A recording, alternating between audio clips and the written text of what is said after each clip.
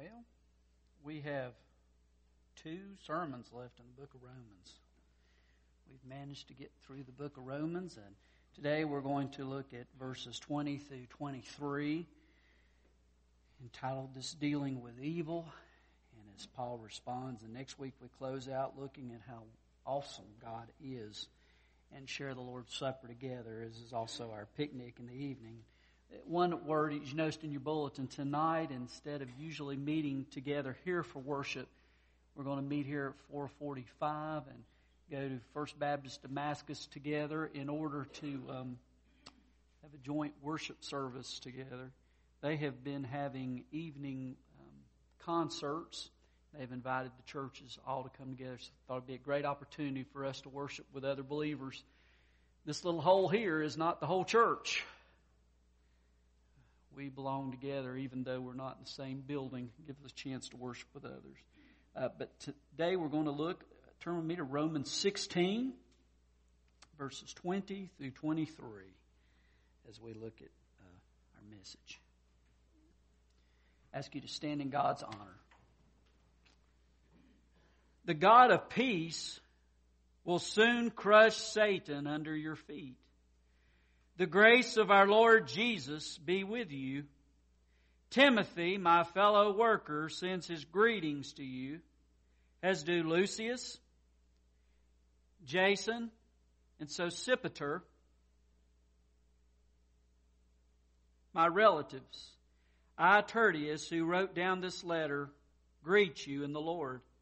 Gaius, whose hospitality I and the whole church here enjoy, sends you his greetings. Erastus, who is the city's director of public works, and our brother Quartus sends you their greetings. Let's pray. Master, it is always good to enter your presence. It is always good to recognize that every blessing is from you. Father, we were designed to elevate you. We were designed to reflect you, the one true light. And this morning, Father, as we look at a group of people that, Father, you brought into Paul's path that he loved and that he cherished, and as we were reminded of evil that is alive and well around us, you speak to us, Father, about the importance of hope and joy. And I just pray as we look at your word this morning, Father, we might be reminded of how great a salvation there is in Jesus Christ, and who through him the answer is always blessed. So Lord, speak to our hearts as we continue on. In Christ's name we pray. Amen.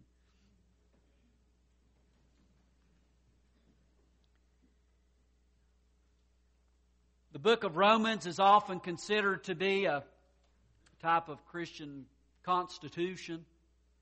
A book that has so much wonderful truth of God, so much doctrine, so much truth for us to grasp. And yet it is interesting as you look at the book, in verse 20 here, the first verse that we read together, is the only direct mention of the devil. Whereas it is true in Romans chapter 8, there's this beautiful close to the chapter where Paul says, I'm convinced, and then he goes on to have a list of that which he's convinced cannot separate us from the love of God. And one of those is I'm convinced that neither angels nor demons can separate us from God's love. So you see, even there, when he talks about evil, when he talks about darkness, when he talks about the enemy of God and his people, he says, I'm convinced that is not a power that can separate you from the perfect love of God. Now we come to this section of Scripture where he mentions Satan by name. And I think that there's always a reason as we look at Scripture. And I believe the reason is he wants our focus to be not upon Satan, who is an adversary that we're to take seriously, but we're not to be constantly thinking about how he brings us to think we're defeated and how he takes away our joy and how he robs us of the blessings that are ours in Jesus Christ. Instead, the book focuses upon the fact that God has come to free us The book points out in the first few chapters that we are sinners and that we need God and that we're just a mess. And it says it over and over again. Then you come to the end of chapter 6 in there and he says, but the gift of God is eternal life through Jesus Christ our Lord. And so there is hope that is mentioned through the book that is clearly shared. And Paul, as he speaks, he brings forth that hope that comes through salvation in the word that is to be shared. And it made me think of the prophet Jeremiah that said, when your words came, I ate them. They were my joy and my heart's delight, for I bear your name, O Lord God Almighty. And Paul, too, he had a personal experience with a living God that changed everything. He understood that God loved him. He understood that God died for him. He understood that God gave him a new start and a new hope and a new life. And Paul wasn't just a intellectual that knew a lot of Bible and a lot about God. He loved people. And as we come to this section of Scripture, and we're going to look at this later on, a section of people that are very dear to him. But I think as we think about evil, go back to the fall in Genesis chapter 3.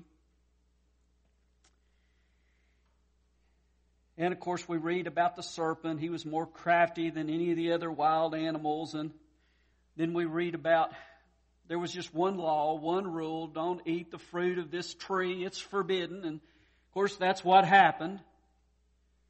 Adam and Eve partook of that fruit. They ate of that fruit. They disobeyed God. And as a result, there was a curse. You know, I love during Freak Week, during our opportunity for camp for the youth that we had recently, our teacher, Penny, had talked about the fact that, you know, although God had created this place to be a place of blessing, that the land is cursed. And the people are cursed because of sin that has entered the equation. And that's what happened here. We read about it in chapter 3. And we'll start here at verse 12. God nails Adam, you know, you've sinned, you've broken this one command. The man said, the woman you put here with me, she gave me some fruit from the tree and I ate it. So the blame game begins. The real culprit is the woman. Then now the woman speaks. And so then the Lord God said to the woman, what is this you've done? The woman said, the serpent deceived me and I ate. And so she began to pass the blame and said, hey, it's not me. It's the serpent. And the whole point as we go through the first part of Romans is God speaking through His servant Paul and saying, there's no one else to blame. It's me. I love years ago, G.K. Chesterton, who was a Christian thinker of another generation. There was a newspaper article that invited people to write in and to explain what's wrong with the world. And so Chesterton wrote back, and he only wrote 3 words. It is me. And the truth of the matter is that is where the salvation, really, we're able to receive it, is when we see we need it. When we see that we're in need of a Savior and one to reach out to us. And as long as we sit and we blame someone else, we blame circumstances or we blame some person, we can't really receive the full blessing of God. That's what happened in the census. I heard a story about a man. He was afraid his wife was losing her hearing. And so this one doctor gave him some advice. He said, get within 40 feet of her and say something and see if she can hear you. And if she can't hear you, move closer and repeat what you said until you're sure she can hear you, so you'll know. And so he said, that sounds like a good idea. So he came home one day, and as he came in the house, he stood about 40 feet from her, and he said, what's for supper? No response. So he moved in 10 feet. And then he said, what's for supper? Still no response. So he moved in 10 more feet. What's for supper? Still nothing. So he got, right next to her. And he said, what's for supper? And she said, for the 4th time, chicken.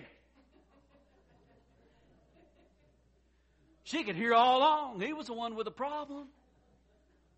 Man, That's the point here. I'm the one with a problem. And that's what God was trying to get through. Now the other side of this is when we seek to take personal responsibility and say, I'm the problem for everybody. And we become crushed under that problem. And we lose the sight of hope and we become so depressed. It's like, why am I even here? Because I am so messed up. I am such a sinner. There's no hope. I love the biography of Martin Luther, the great Protestant reformer. He was a guy, as a teenager, they pegged him early that he was very smart. He ended up going to college when he was 13 years old to study to be a lawyer. And then one day when he was 21 years old and he was practicing law, he was headed to a town and there was a thunderstorm and lightning came very close to hitting him and killing him. And he was so scared and he trembled so much, he said, God, you have spared my life. And out of gratitude to you, Lord, I'm going to become a monk. And so he went to a monastery. He became a monk. And I mean, he was the monk of monks, He slept on the hard ground. He fasted and tortured his body. He followed rules very strictly. And he said, if there's anybody who could have earned salvation, man, it was me. But he was tortured by Romans chapter 1, verse 17. This says the righteous or the just shall live by faith. And the teaching he had always heard in the churches from God's teachers is that God is the only one who is righteous. And so therefore, you deserve God's punishment. You deserve to go to hell. And so he heard that over and over, and he was burdened by that. And that's why he was the monk of monks, man. That's why he worked so hard. But then one day, God revealed to him, you can't be good enough.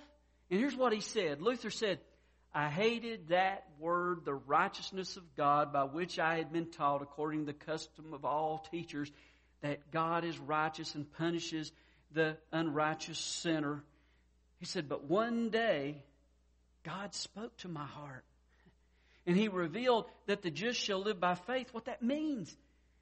At last, meditating day and night by the mercy of God, I began to understand the righteousness of God is that through which the righteous live by a gift of God, namely by faith. Here I felt as if I were entirely born again and had entered paradise itself through the gates that had been flung open.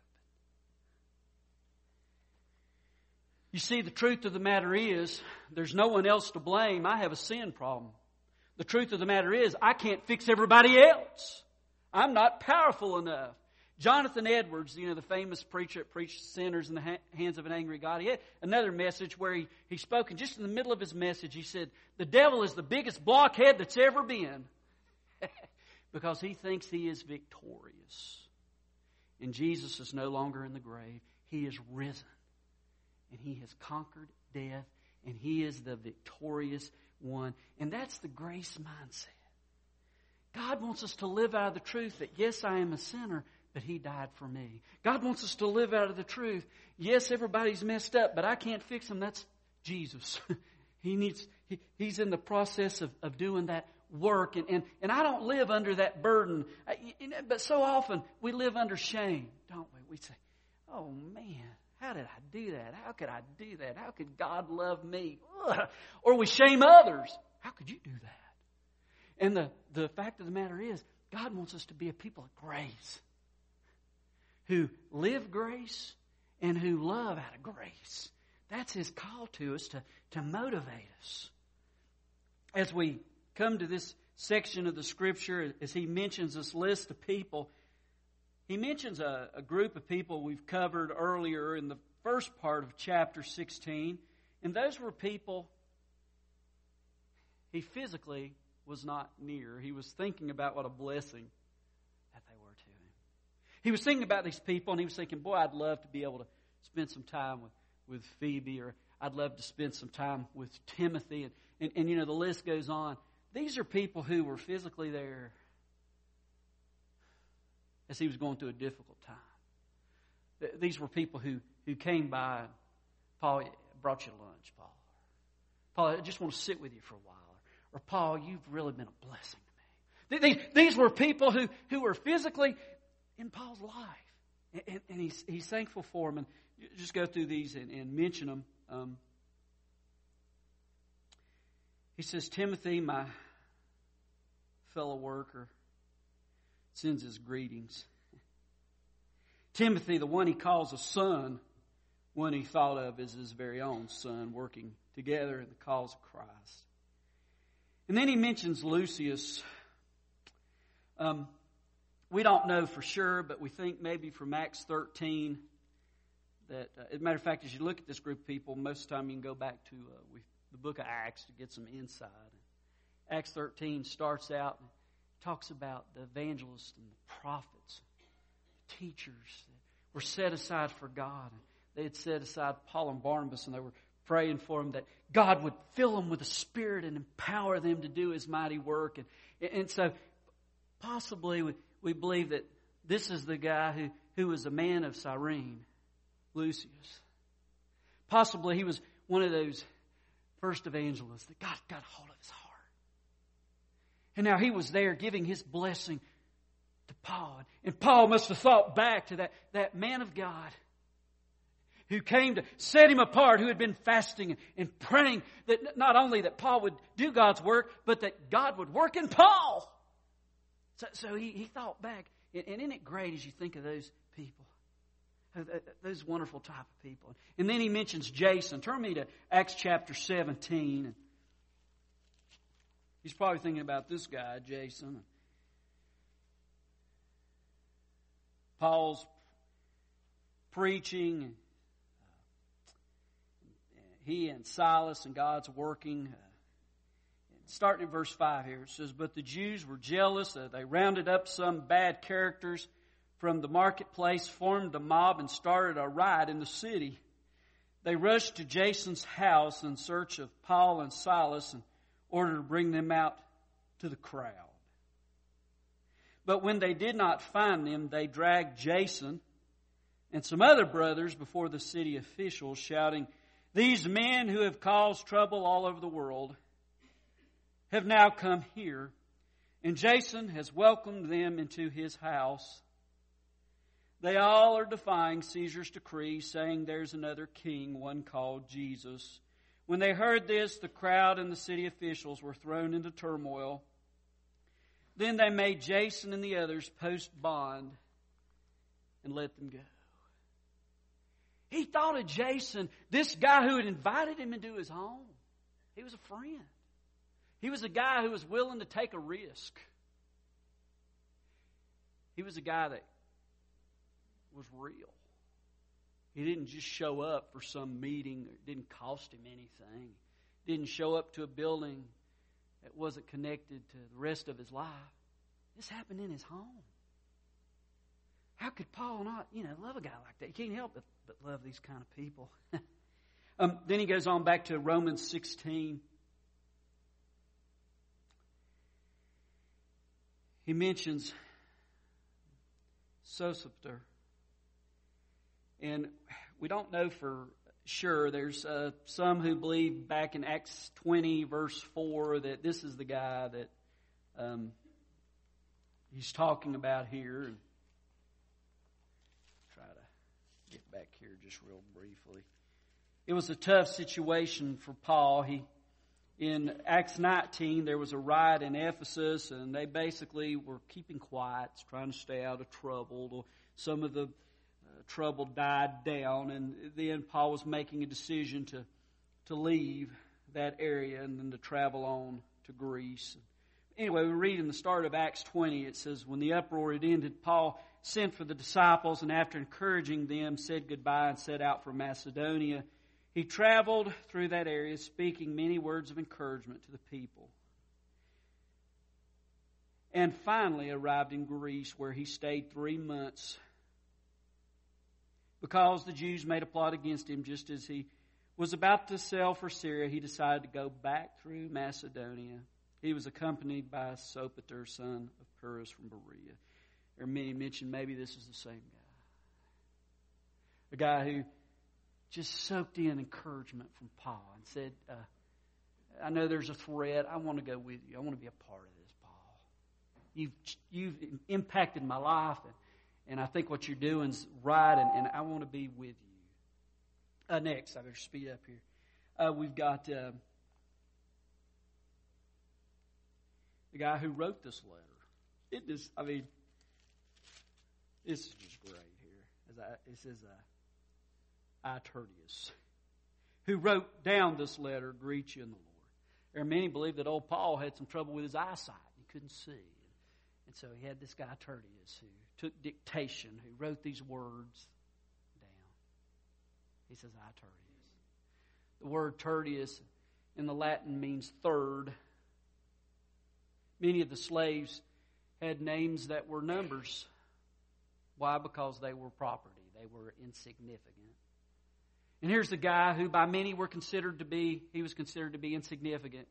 He says, I third. As I sit here and I write this. It just goes to show nobody's insignificant as far as God is concerned. If you're third or 303 or 3,000,003, you matter. You matter. And so this guy mattered. There's nobody. Hey, he's in the Scriptures. That's something.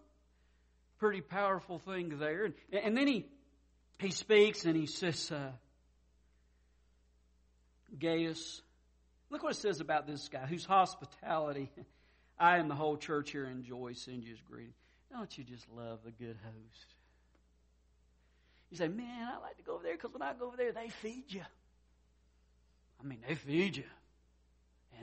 And you just feel like you belong there. Oh, man, people have that. What a great gift. I love people to give hospitality. Don't you? They're great. And then he mentions Erastus. He says, who is the city's director of public works?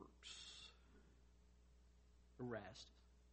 He was had a good city job, and he was a director. And matter of fact, they found part of a road near Corinth, and inscribed on the marble, it said, Erastus laid this pavement at his expense. This was a guy who had some means. He paid for a highway through there. He loved God. And Paul remembered him, as a generous brother in the Lord. And then the last one he mentions here, our brother Quartus. There are a lot of scholars that think old Quartus was the brother to Tertius. Tertius, in the Latin, means third. Quartus means fourth. Little brother. I don't know for sure if this is little brother or not, but he's there with Paul. And then he's making an impact. Paul's life. All right, let me wrap this thing up here. Some truths here. First, we cannot deny the existence of evil. Evil is at work around us. It's interesting here up in verse 20. He says, the God of peace will soon crush Satan under your feet. And of course, we wait, and so often we get depressed and we think, God, hurry and come and crush that rascal. He's driving me crazy. And there are some scholars that I had read. I thought this was an interesting perspective, that the soon is not merely speaking about when we take care of this, Lord, and crush Satan under your feet, but it is a reference to when God gets started, it's going to happen soon. Just bam, it's over. He thinks he's so tough, but once God starts, bam, he take care of it. Secondly, we need not fear or be intimidated by evil. It says in the Scripture, greater is he that's in you than he that's in the world. The devil is like a roaring lion. He's looking for whom he may devour. But we have a Savior and a Lord who's more powerful. His resurrection power always trumps. You read a good book. I know a lot of times we have these books and stories and movies. The realism. Forget the realism. I want the happy ending. And praise be to God, we have a happy ending. That's what we learn. I remember years ago reading, and this kind of stuff, it does shake you and remind you that he was sitting beside a guy that was praying. And so he said, it's so good to meet somebody else who prays, who loves God. This guy said, oh, no. He said, I'm a Satanist. He said, I'm praying that there'll be 3,000 pastors' families end in divorce this year. Wow. There is evil. But we don't have to be intimidated by that evil because we have a God who's victorious. In the last one here, and then I'll close. We will not personally experience victory until we appropriate that grace. It can't be a fact. It's got to be a part of our lives, guys. It's got to be our hope. It's got to be where our confidence goes. Close with a story that I think beautifully illustrates this. It's from Steve Brown's book, A Scandalous Freedom. And it's a story that goes back to the days of the Civil War. Abraham Lincoln is at a slave auction. There's a very attractive young female African woman who's being auctioned off. Abraham Lincoln bids on her until he is able to purchase her. She comes down to her new master, and she's got a look of hatred in her eyes. Steve Brown writes, you can only imagine what she thought. Here's another rich white man who wants to use me and discard me.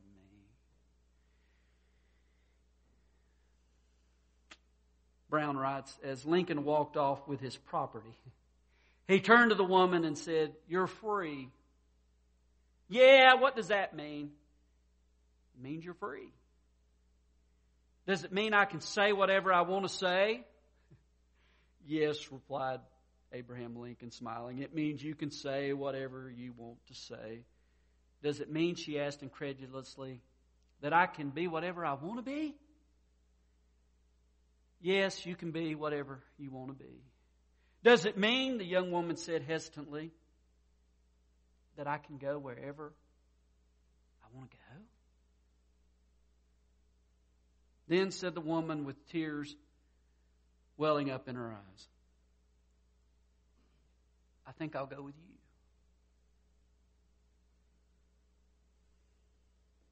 That's the gospel. You see, you come to the place where you realize you're a slave to sin. And Jesus says, in me you're free. And you understand and you say, well, why do I want to go anywhere else? Let's pray. Lord, I thank you for your word. I thank you that in Jesus we are free. As your word says in Romans 8:1, therefore there is now no condemnation for those who are in Christ Jesus, because through Christ Jesus the law of the Spirit of life set me free from the law of sin and death. For what the law was powerless to do, and that it was weakened by the sinful nature, God did by sending His own Son in the likeness of sinful man to be a sin offering, and so He condemns sin in sinful man. Thank you, God. And I just pray this morning for one here who has been thinking about Jesus, but has not found that freedom, has not trusted the one who sets us free to forgive sin in their lives. Why not now? I mean, there's nowhere else to go. Why not this morning say, Jesus, I think I'll go with you. It's my heart, that's my prayer. As this altar is open, may those who are burdened come and find the mercy of a God who says, I forgive. May those who need to share with this body of Christ follow God's leading and come and share what you want to do. Father, may we just respond to the call of your Spirit this morning. In the wonderful name of Jesus, we pray.